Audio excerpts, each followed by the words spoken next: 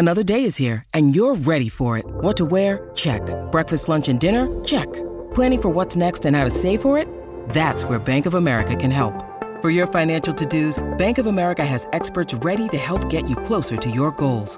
Get started at one of our local financial centers or 24/7 in our mobile banking app. Find a location near you at bankofamerica.com/talktous. What would you like the power to do? Mobile banking requires downloading the app and is only available for select devices. Message and data rates may apply. Bank of America N.A., member FDIC. When you need mealtime inspiration, it's worth shopping Kroger, where you'll find over 30,000 mouth-watering choices that excite your inner foodie. And no matter what tasty choice you make, you'll enjoy our everyday low prices, plus extra ways to save, like digital coupons worth over $600 each week. You can also save up to $1 off per gallon at the pump with fuel points. More savings and more inspiring flavors make shopping Kroger worth it every time. Kroger, fresh for everyone. Fuel restrictions apply. Our kids have said to us since we moved to Minnesota, we are far more active than we've ever been anywhere else we've ever lived. Moving to Minnesota opened up a lot of doors for us. Just this overall sense of community, of values that, Minnesotans have. It's a real accepting, loving community, especially with 2 young kids. See what makes Minnesota the star of the North. New residents share why they love calling it home at exploreminnesota.com/live. Welcome to Stupidity, home of the greatest media mind ever to walk the planet. I tell you what, man, he's a literal titan across the entire media landscape. Okay, so here's the deal. He's a true icon in every sense of the word. He's loved and feared more than any being to grace this planet. There's 2 guys, a man with a voice that sounds like Barry White and Beyonce had a Jewish baby. God himself would pay $39.99 for a cameo. Fact of the matter is, you are about to embark on a transcendent experience that can only be described as psychological nudity. This is Stu Goss, and this is Stupidity. Here we go, Jim. Tony! All right, welcome into another episode of Stupidity, the biggest podcast in the world, thanks to you. Please subscribe, rate, and review. Unsubscribe, resubscribe, re-rate, re-review, and as always, listening is optional. How about that? I want to tell you, before I tell you who the guest is going to be, that I was supposed to do a thing with my microphone, that Mike Ryan went over it with me. I think Chris Whittingham did as well. Clearly went over it. Listen, it's a Yeti microphone into a computer, and I'm a quick player, and this, and I'm supposed to do settings. I don't know. Listen, I'm 47 years old, and I have no idea what they're speaking a foreign language to me. And so what I want you to laugh at is just how bad the audio is, my audio, during the interview that's coming up. My guest's audio is perfect. Why? Because he did it from his studios. We are 2 weeks removed here from our time at ESPN, which we love very much. But there's really only a couple of people, maybe one person I could speak to about life after ESPN. Just want to make sure that we're going to be okay. And one of those people, or I guess the only person, is Dan Patrick. Now, again, listen how good his audio is, and listen how bad mine is. And I apologize. I know that it's all on me. It is not on Mike. It is not on Woody. They went over this with me. I just had no idea what they were saying. Okay? But Dan Patrick is coming up right now. Stupidity! Oh, hello, Dan. I'm sober now, so. I mean, how about you show up on time, for crying out loud? Oh, I know. I'm so sorry. So sorry. Oh, you're the best. Yeah. Why are you so aggressive? I mean, I don't know. I just am. I'm that way with the shorties, and I am that way with you. I mean, but you're short too, so. Yeah, you're right. You're right. Well played. I know, but Dan, when I asked you to come on the podcast, the response I'm not expecting is "fuck." And I think I said, "Thanks for the heads up." All the like, hey, can you do it tomorrow? I go, wow, you really thought of me, didn't you? Although I have to say, I've worked with you for 2 weeks now, Stu Gotts, and that is an appropriate response. It is, yes. It is. Yes, that's how most people should respond to me. You're right, Mikey. Fuck! Even before I see the message. Oh, God. How was the show today, Dan? Oh, it was award-winning. Yeah, it was wonderful. Yeah, it was. Yeah. What'd you guys talk about? What'd you do?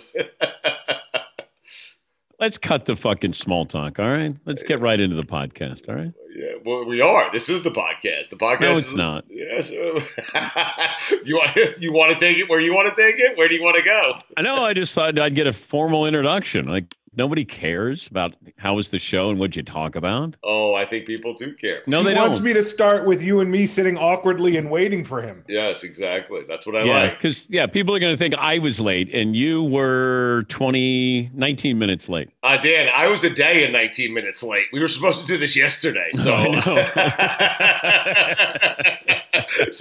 my apologies. You were 24 hours and 19 minutes late. That's not bad for your own podcast. Well done, Stu Gotts.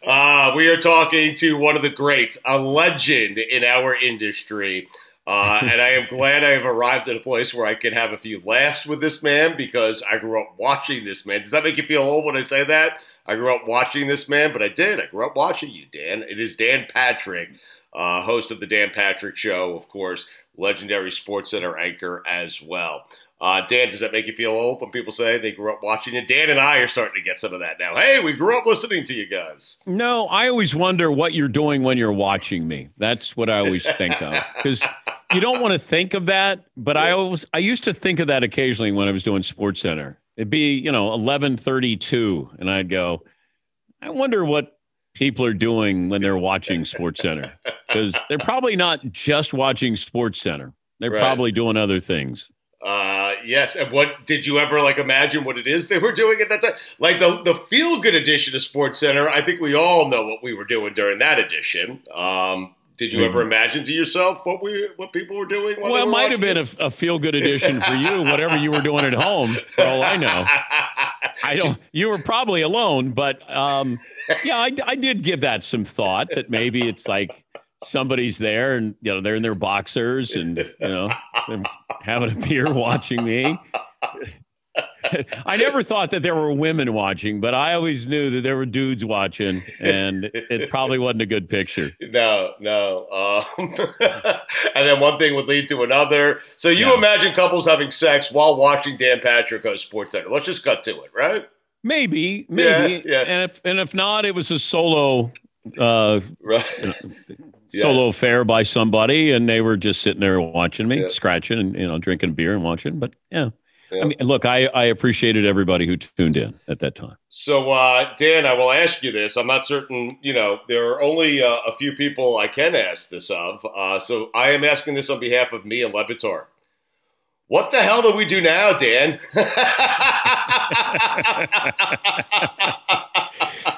Oh, I tried to give Le Batard guidance, but there's part of me that realized you kind of have to do it on your own. I can tell you, but until you do it, you won't know what that feeling is like. When all of a sudden those 4 letters are taken away from you, and those are powerful letters. They are. And even more powerful back then than what they are now. Because back then, you weren't quite sure. If you left, you were basically, it was kind of a career death sentence. That, what are you doing? You left ESPN. What's wrong with you? Wait, is there something wrong with you? And that's why you left ESPN. They don't want you anymore. You have these thoughts. People have those opinions. But I knew that I had gone as far as I could go there with what I was doing on SportsCenter. Right. And I wasn't getting any better. And I needed a new challenge. It's just, I didn't realize the challenge that I was facing when I got out.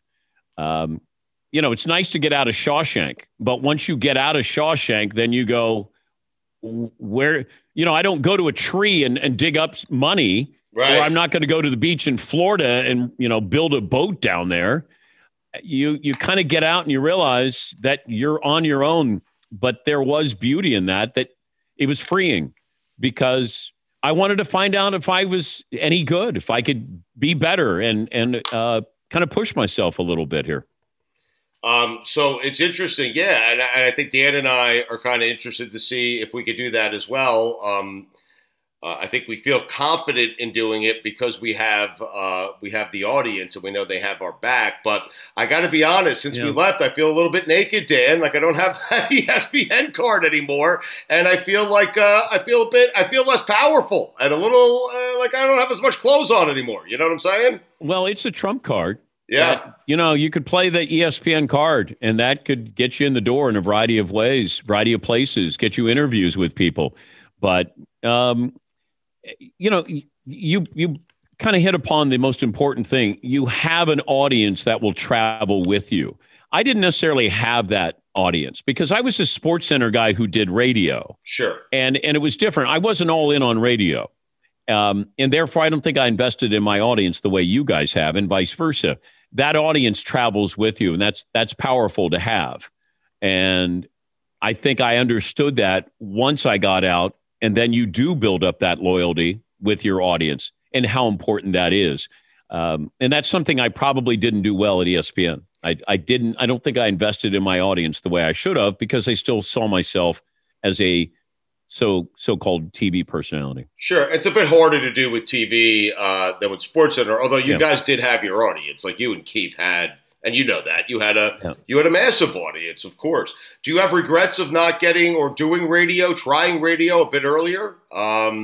Because I think that's really where you can, the community we're talking about around our show in particular, and now your show, because you guys have done a wonderful job in creating your own community.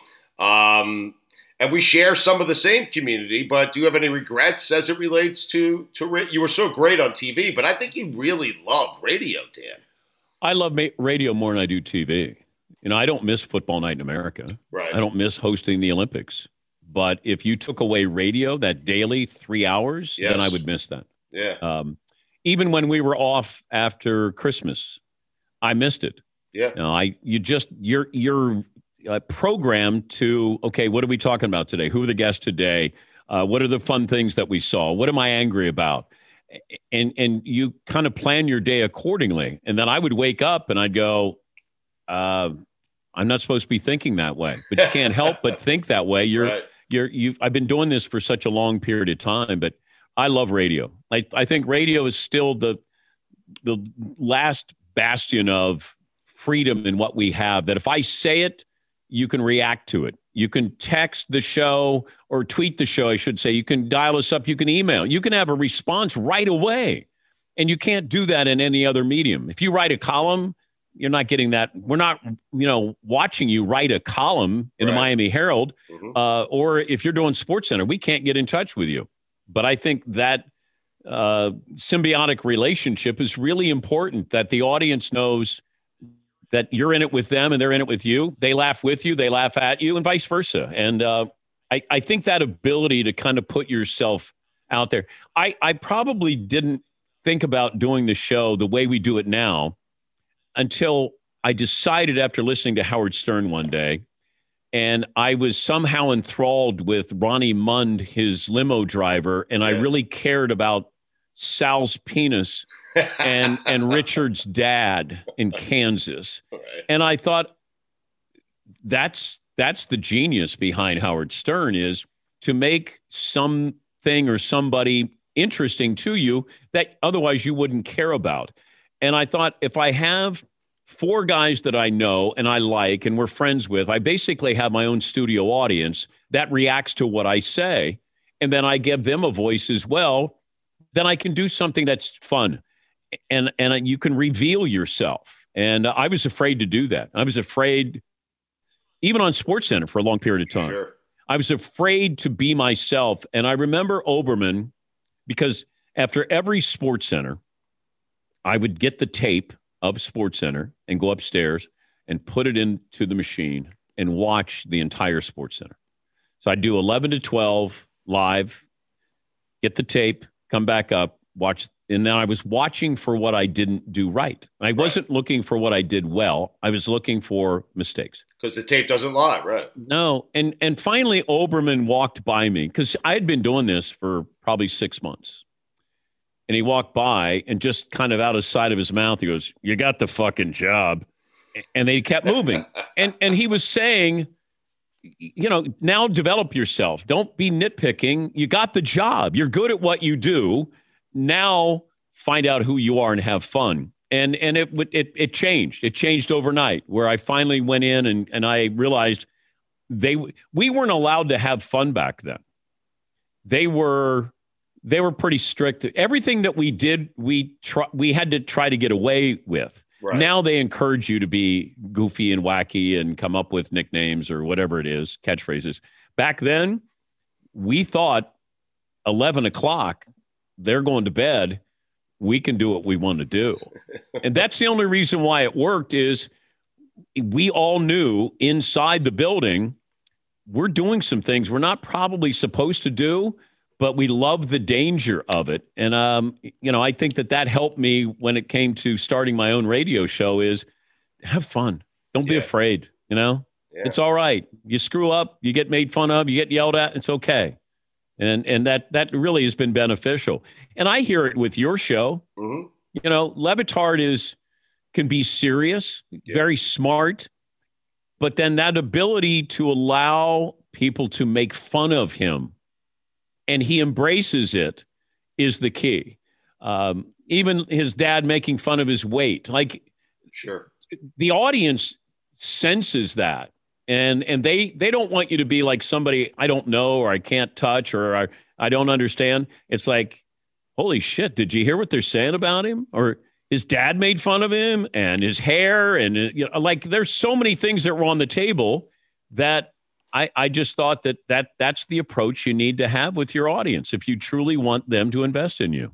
I totally agree, but I think you just hit on something important. It has to start on the top. So if Dan Le Batard is okay with being made fun of, if he's okay with us taking shots at him, or his dad taking shots at him, then by extension, everyone has to be okay with it. And you seem to embrace that. That's kind of philosophically, that's the way you go about your show. If Dan Patrick's okay with being made fun of, then if you want to be a part of this thing, you're going to be okay with it too. But it's a trickle down, because then my guys can't go, hey, you're making fun of me. I'm going to make fun of me, and I'll start with me, and then we'll have fun with you. And it's difficult because I've been on the air for 40 years. These guys haven't. And I have to be fair to them that if you're having fun at their expense, how are they going to accept that? Or if their family feels like you're picking on them. So there's a variety of things that went into it. But it still went back to Howard Stern, who I've listened to since 1986. A light went off, and I said, you know what, if I'm going to do it, and I had people who were going to go in business with me and said, we don't want other guys on the air. And I said, if they're not on the air, then I'm not doing it. And it came down to that. And the people I went into business with said, okay. And I, we never looked back. Who in the group of the Danettes is because, by the way, when that happens with my family, and it has stopped, they don't complain about what happens on that show anymore, because every time they do, I say, look what comes into your bank account every week. So I am wondering, who amongst the Danettes is the most sensitive? You're driving a BMW, right? When you took me home from Le Batard's wedding? Yeah, I did. Yes. That moment we had together, I drove you home. It's not that you gave me a ride home. You took me home. There's a difference in that, Stugotz. You took me home from Le Batard's wedding reception. Yeah, I did take you home. You did. Oh, yes, I did. I can do the podcast. Oh, yeah. Oh, I took it all the way home, Mike. Yeah, you did. Not all the way home. You got in the driveway. That was about it. Yeah, as far home as I could get. Yes. But you are craftily dodging my question about who's the most. I'm sorry. The most sensitive. Oh, I want to guess. I don't know. It's not Paulie. I think Paulie could be the most sensitive. Wow. But he doesn't allow you to penetrate, his veneer like that. Paulie does what he does better than anybody. But if you return fire sometimes on Paulie, I mean, no offense, Mike, but Paulie blows you away basically when it comes to producing. But don't worry about that. See, I wanted to see how sensitive Mike was on this. Right. Yes. Probably Fritzy. Yeah. Yeah. I mean, he wears his heart on his sleeve. He really does. And they're not even sleeves. It's like he didn't have long they're short sleeves, and he has his heart right there. And bless his heart, like he means well. He's just basically saying he's a piñata. Yeah. He's a daily piñata, and you just decide how hard you want to swing. Right. But the guest booking game, Dan, is a tricky game. It's what have you done for me lately? And so I know. And Fritzy, like no one wants to get bigger guests on the show more ever in the history of guest booking. I've spoken with Fritzy than Todd Fritz. Like and if he doesn't get you a big guest, he feels like he's failed and he wears it all over himself. I mean, well, we remind him as well. Yes, you do. Yeah, and he cares. I mean, it's to the point where it's probably detrimental to his health. He cares so much, but you know, I love that he will all hours of the day and night. You know, he's available, and he doesn't sleep that much, but he's always, you know, working on somebody. A game will end at 1:30 in the morning, and Fritzy will reach out to the Clippers to see if we can have Kawhi on the next day. I'll say, Fritzy, don't do that. Like Kawhi's not joining us. He hit the game winner against Sacramento. Yeah. Well, I just thought I'd reach out to him. I go, okay, but he means well, but I'd say he's probably the most sensitive. But Dan, like I've been a guest booker before, and I've told Todd this. Okay, it's like sales. Guest booking is like sales, and the more a team says no to you, the more you want to land that account. The commissioner of the NFL has not been on the show since I've hosted. Oh boy! But he's been on the show. I think it's been like 9 or 10 years since he last joined us. Okay. But is that a you thing or is that a Fritzy thing now? I don't. It's either a combo platter or it's neither of us. Although it could be me. I don't know. But it's like that just dawned on you, Dan. Maybe you did something to upset him, right? I never go out of my way to be critical of the commissioner. I don't. If there's something that needs to be said, I said. Right. And if that means you won't come on the show, then that's fine. I mean, you have that prerogative. You don't want to come on, that's fine. But he has come on twice on the show when somebody else was guest hosting. Right. Okay. And he would always go on with Mike and Mike. Yes. And, you know, I just viewed it as, you know, that's a soft landing there with Mike and Mike. Sure. And that's why he wasn't going to come on our show. You know, when David Stern would come on the show, I knew I was going to go, we were going to battle. Like he came on to battle. He didn't give a bleep, though. He didn't care. No, he did not. Right. And I had always had great respect for the commissioner. If he would at least he would come on and talk to you. Whereas, you know, Roger Goodell, Adam Silver has been good, and Rob Manfred have been very good, but the commissioner of the NFL haven't gotten him. And then I just view it as like the longer it goes, the better the bit is. That, you know, I'd rather not have him on, of course, than to have him on. Yes. And then all of a sudden it ends. It's like I tell the Danettes about winning a sports Emmy. I said, I love it. I don't want to win a sports Emmy because then the bid is over. And then they're like, no, we want to know what that feeling is like. And I go, okay, if we win, then we're not the underdog anymore. Right. You know, we get nominated and we lose to MLB Tonight or Pardon the Interruption or, you know, who outside the lines. And I'm like, okay, I get it. Yeah. It hurts, but I'd rather not win if it meant that we got to keep this. Oh, woe is me. And it's always a big deal. Come sports Emmy time. And the audience cares so much about us winning. We have a great life. Right. If I don't win another sports Emmy, I'm okay. But the Danettes are just desperate jonesing for that sports Emmy. They want to know what it's like to be a winner. Right. And you're the only one amongst them. Yeah, I know. They want to know what it's like, but with Emmys come credibility. They don't want that. That's not good for them. Credibility is not good for. What's the matter with them? I know. It's too much pressure. Yes. I just said you don't want the pressure. Yes. You know, all of a sudden, you know, Oberman and we've been elevated here, and then you got to live up to that billing, and you don't want that. You don't want the pressure. Dan Patrick with us here on Stupidity. I do think you guys should have done this. And I don't like to program please program our show. We don't care. Listen, I am telling you right now, you guys have been programming our shows in ways that you just don't know about. I know. Le Batard tells me. He goes, we took your stat of the day. I go, all right, whatever. He goes, yeah, we're not giving it back. I go, at least you told me. Yep. I thought that you guys should have gotten to the big announcement.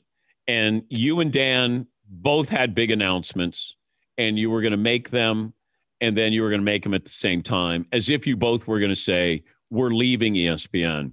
And I thought it would have been great if you would have said at the same time when Le Batard says, and we're going to leave ESPN, that you say, and I'm going to stay at ESPN. And just how awkward it would have been if Le Batard goes, okay, Stugotz, you ready? 1, 2, 3. I'm staying at ESPN. We're leaving at. Wait, what?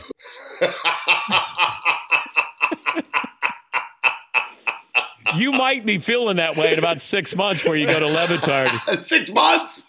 6 weeks? 6 days? 6 I'm hours? I'm there. I just told you I feel naked. Now, I will say this. When I first started, when I left ESPN, first week on air, we're in Los Angeles. Right. So it's 3 hours earlier. It's 6 to 9 a.m. local. Yeah. And Paulie's with me. I think I have 23 affiliates.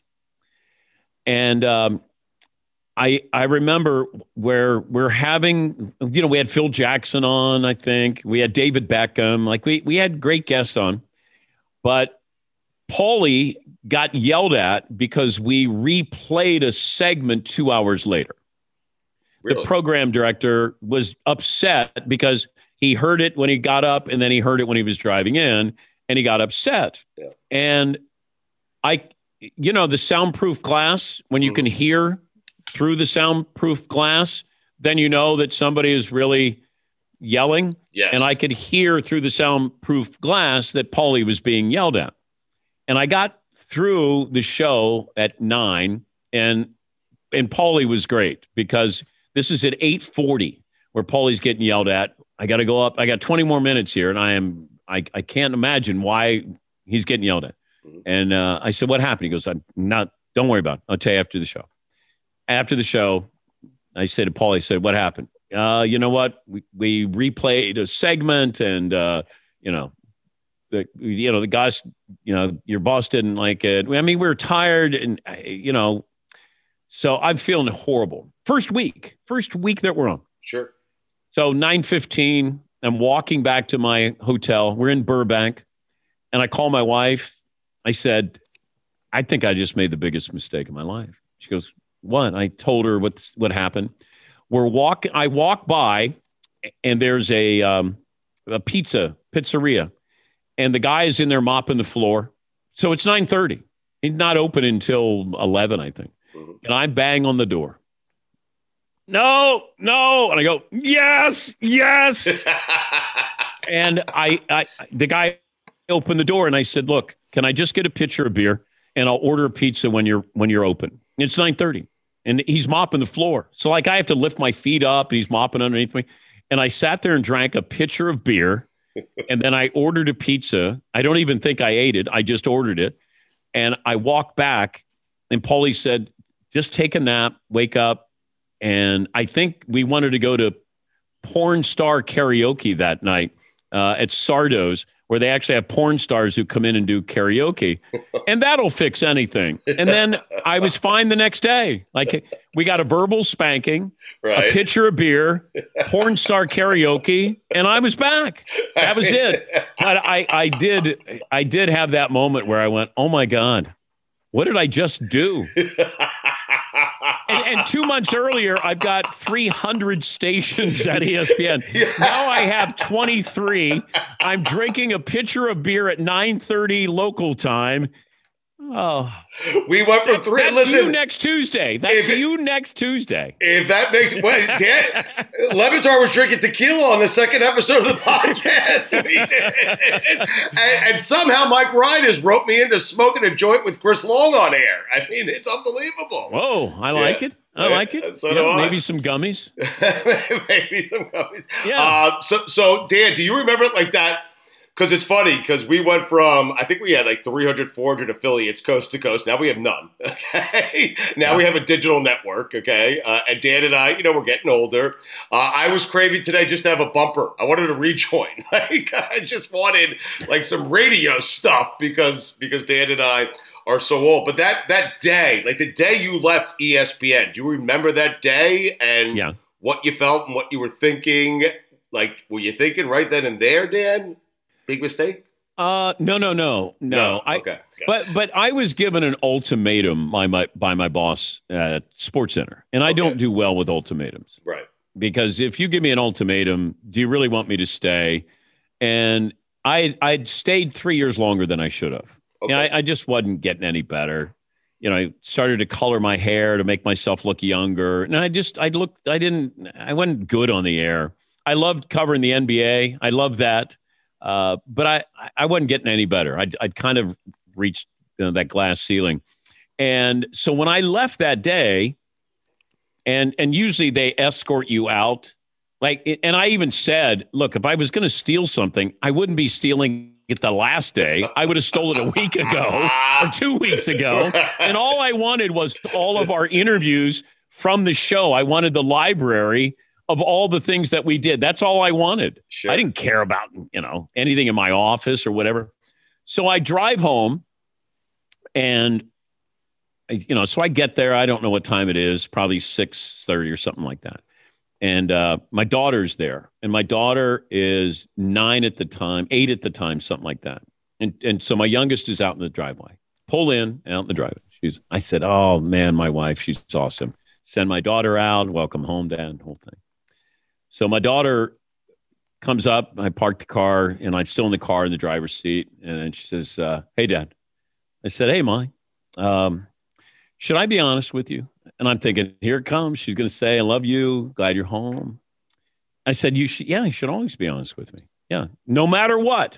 I said, yeah, no matter. Like, come on, just say you love me. And then she goes, okay, even if it hurts your feelings. And I go, oh, man, she's going to make me cry. She's going to tell me, she goes, yeah, you got a booger in your nose, Dad. And then she walked away. So I thought, well, okay, that didn't end the way I thought it was going to. And then I walked inside, and all my kids were at the kitchen table, 4 of them, and my wife. And it was dead silence. And then finally, my son goes, is this a good thing, Dad? And I said, it's a great thing. And they started banging on the kitchen table for, about 2 minutes. Yeah. And then fast forward to about 2 weeks later, I'm on the front porch with the family dog and no one's at home. And then it starts to sink in. I left ESPN. Yeah. Nobody leaves ESPN unless they're asked to, but I left. And that's when I called Paulie and we went and got beer and wings.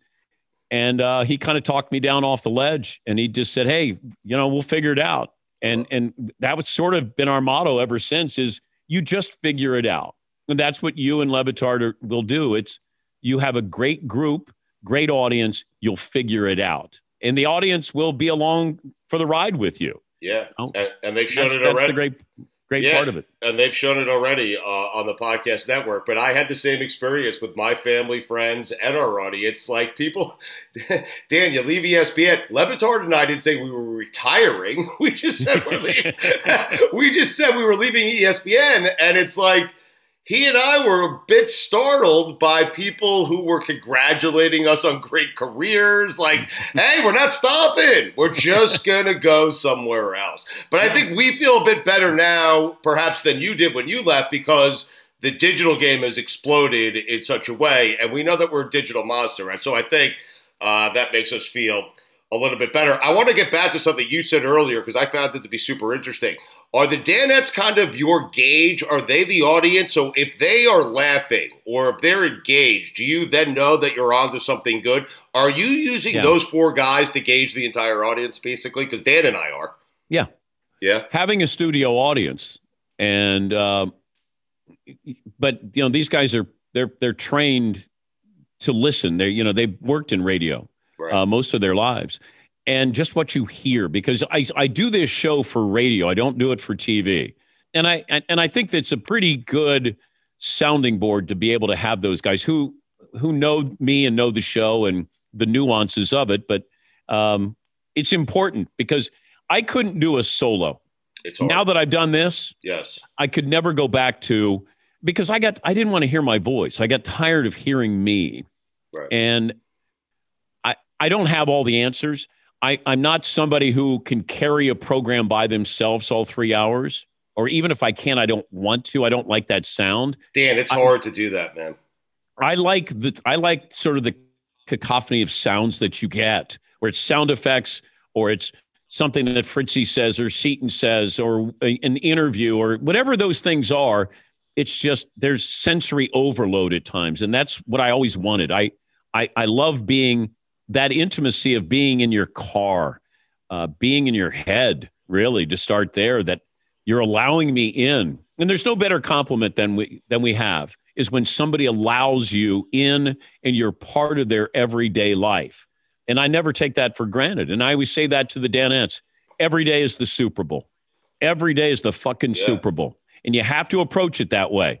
I mean, we may be, John Elway's Broncos against the Redskins, but we're still in the Super Bowl. We may not win, but you have to approach it that way. And I tell them that's how important it is. Because if I don't, then it sounds like I'm mailing it in. Sure. And I did that on SportsCenter at the end of my career, and I'll never have that feeling again. Dan, people ask me all the time the most valuable lesson that I've learned from anyone about how to do radio or what's important to do a good radio show. Now, this will sound funny coming from me, but I give them a very simple answer. You came on our radio show early on with me and Le Batard, and Dan asked you that exact question, and your simple response was, listen. Yeah. Just listen. Yeah. And you said that to me one time, and it is so... Rather than trying to get to your next question, listen to the response, because the next question might be within their last answer, and you'll miss it if you're not listening. And normally it is. And I tell people when they say, hey, how do I become a better interviewer? I said, well, first of all, drop the word interviewer. Yeah. You want to be a conversationalist. Like, a conversation is what you want to have. I don't want it to be, I ask a question, you provide an answer. There's nothing better than if I give you a question that you have an answer, then you might ask a question in return with me. Now we have a dialogue. And I think it's fun to listen. And I always approach the interviews, and I hope that I leave you with something that person said that you'll tell somebody who tells somebody who tells somebody. That's my goal every time. But it's amazing what you'll hear when you listen. And it sounds strange, but people in our industry aren't necessarily the best listeners because, A, we're insecure, that we don't want to ask a question that's why, how, where, who, what, because you don't want the audience to think he doesn't even know what he's talking about. I may know your answer. The audience doesn't know your answer. And to get that answer in its context, I could say, why? Biggest reason why you left ESPN? Because I trusted Le Batard, and I felt like our audience would follow us anywhere. And so that's the reason I left ESPN.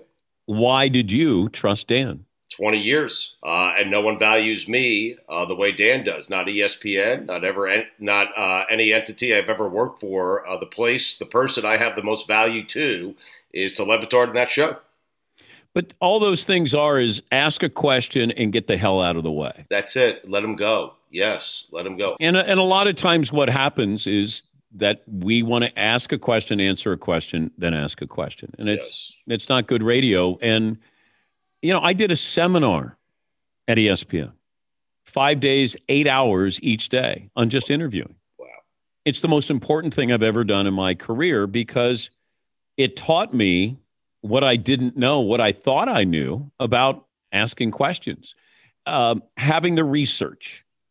One thing that Le Batard does well in interviews is that he'll have a little nugget that he always has in his back pocket that I can always play that. I can always get to that. I can steer the conversation. Those things are really, really important. And this is what I tell my guys when we're researching. I want something that nobody else knows, or that person knows that I've done my homework on them. Yes. Because they're athletes. You got to compete with them. They compete with everything. I'm competing for your answers.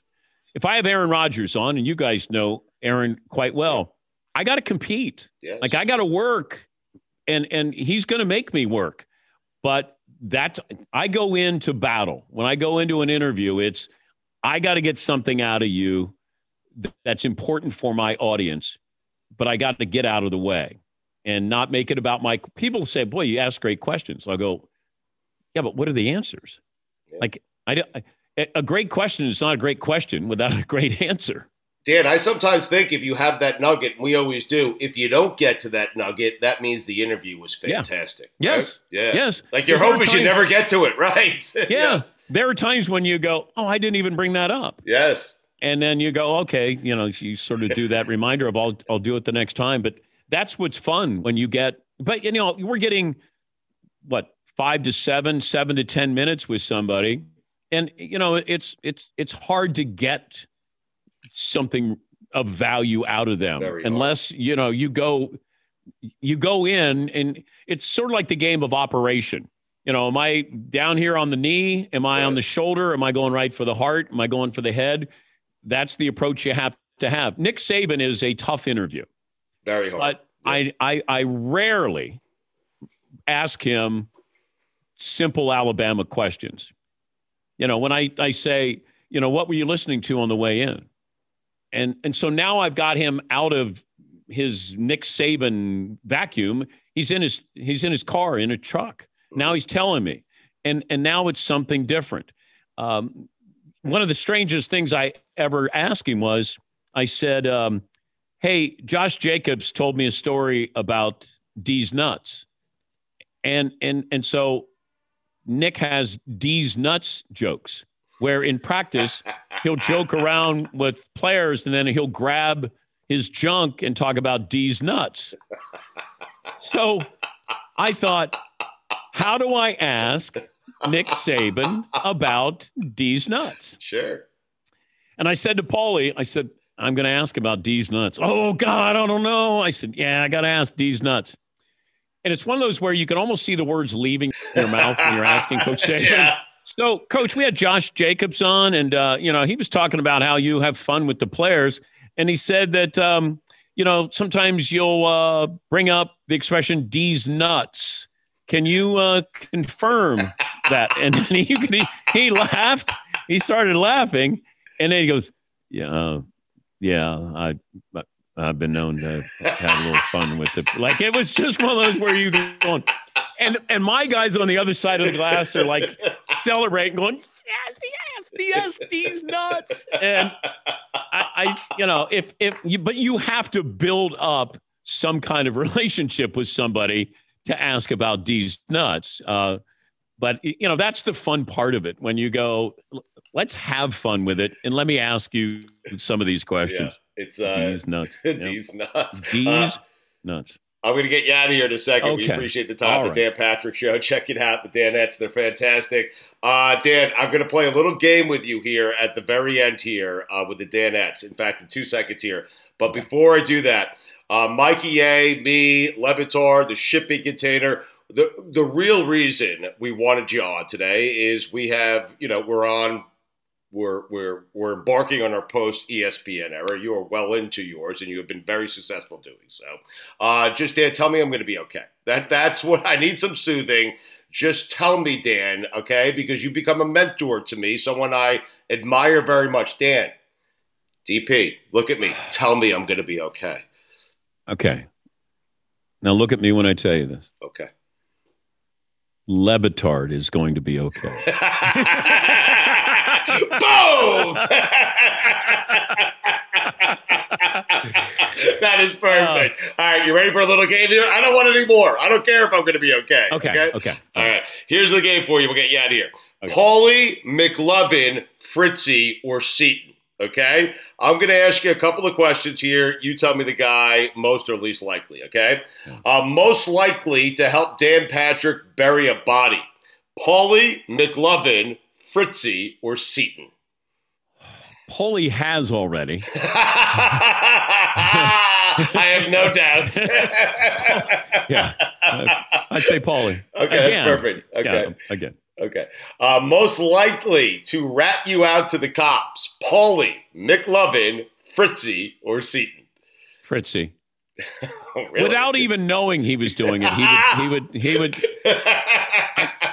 because he can't shut up. Right. Okay, that's fair. Good. Yeah. Most likely to go to a nudist colony, Paulie, McLovin, Fritzy, or Seton? I'd say Fritzy, but out of everybody, he should be the last guy to want to go to a nudist colony. Yes. Nudist colony. Yeah. When does that matter? Yeah, I know. It's always the guy where you go, "What are you thinking?" Like, yes, really? Why are you here? Like that, Stu. You noticed? Wait, Brad Pitt doesn't go to a nudist colony. Right? John Goodman does. Yeah, Zach Galifianakis goes. That's so right. Yeah. Most likely to skip out on a bill, Paulie, McLovin, Fritzy, Seton. It's not a four-way tie, but it's close. I would say Fritzy or McLovin. Okay. Would probably do that. Most likely to bail Dan Patrick out of prison. They better all be likely to bail Dan Patrick out of prison. Paulie, McLovin, Fritzy, or Seton. Well, I might call Seton because he's probably been in that position before. He'll tell you where to make a left to get the I would probably Paulie. Okay. Yeah, probably Paulie.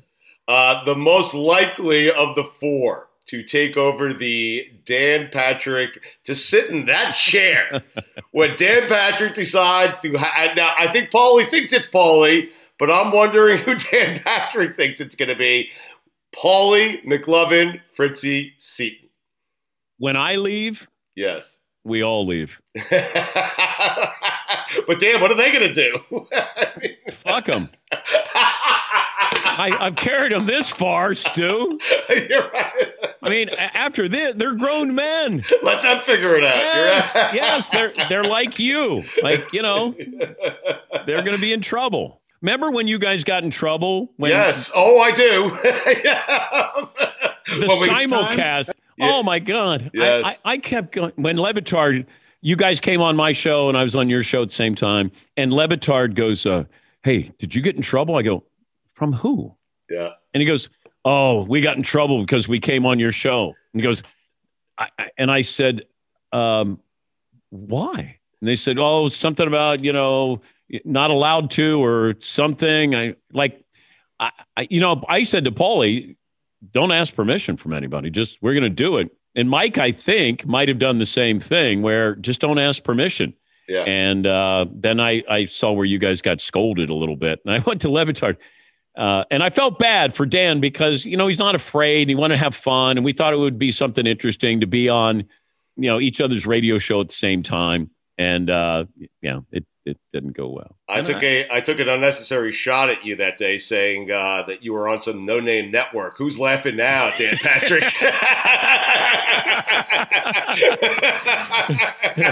At least there was a name to my network. You don't even have a name to your network. I don't even have rejoins or a bumper anymore. Dan, thank you for doing this, man. We appreciate it. And I'm glad Le Batard's going to be okay. I'm glad. Okay, good. Tell the boys I said hello. Thank you, Stu. All right. Same to your boys. Talk to you soon. Okay. Thanks, Dan. That was good, right? Yeah. I can tell how much you respect Dan Patrick by the way you got serious when you were talking about interviewing. Like you are also in the echelon of great interviewers. There's Dan Patrick and Stu Gatz. And that Mount Rushmore of great interviews. And you're like, really? I've been telling people all the time, you got to listen and you got to do that. And I'm like, yes. No, you don't. I I've been a lifetime of not listening. Listen, no one followed his advice less than me. Okay? In fact, since he told me that, I haven't listened to a word anyone has said.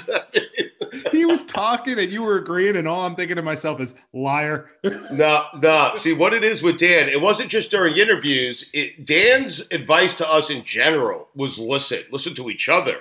Listen to your producers, because you never know when someone's going to say something that's going to spark a really interesting conversation. Mm-hmm. And if you're not listening, you might miss those things. He is, for my money, Patrick and Le Batard are two of the best interviewers we have. I am not very good at interviewing. All right, love DP. He has become a friend and a mentor, and I appreciate his time during a very busy time for him. Mikey A., you recently left ESPN. I have recently left ESPN. I brought Dan Patrick on to soothe us. So I ask you now, do you feel any better about leaving ESPN than you did 40 minutes ago? You asked him if you were going to be okay, and he did not hesitate. He said, Dan Le Batard is going to be okay. And I'm like, well, Stugotz is latched on to Le Batard, and I'm latched on to Stugotz. At what point does the fat get trimmed? And by fat, I mean me. So you wish you were producing South Beach sessions, is what you're saying? I wish I was attached to Dan a little more permanently than I am. Okay, like how permanently? Like if Dan raised up his shirt like Cueto in Total Recall, and there's Mikey A's face just coming out of Le Batard's stomach. Is that what we're talking about? Did I get it right? Is it Cueto? I can't even remember. No, it's Cueto, but I mean that's quite the load for Dan to be carrying around all day, even though he is also a large man. Right. Listen, he's carrying around a bigger load than that. He's carrying around all of us.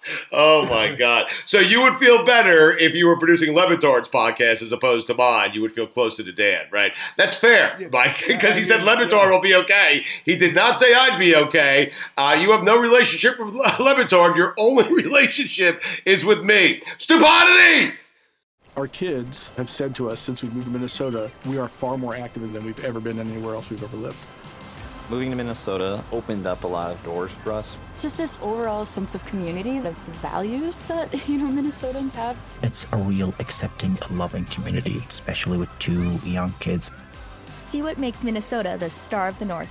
New residents share why they love calling it home at exploreminnesota.com/live.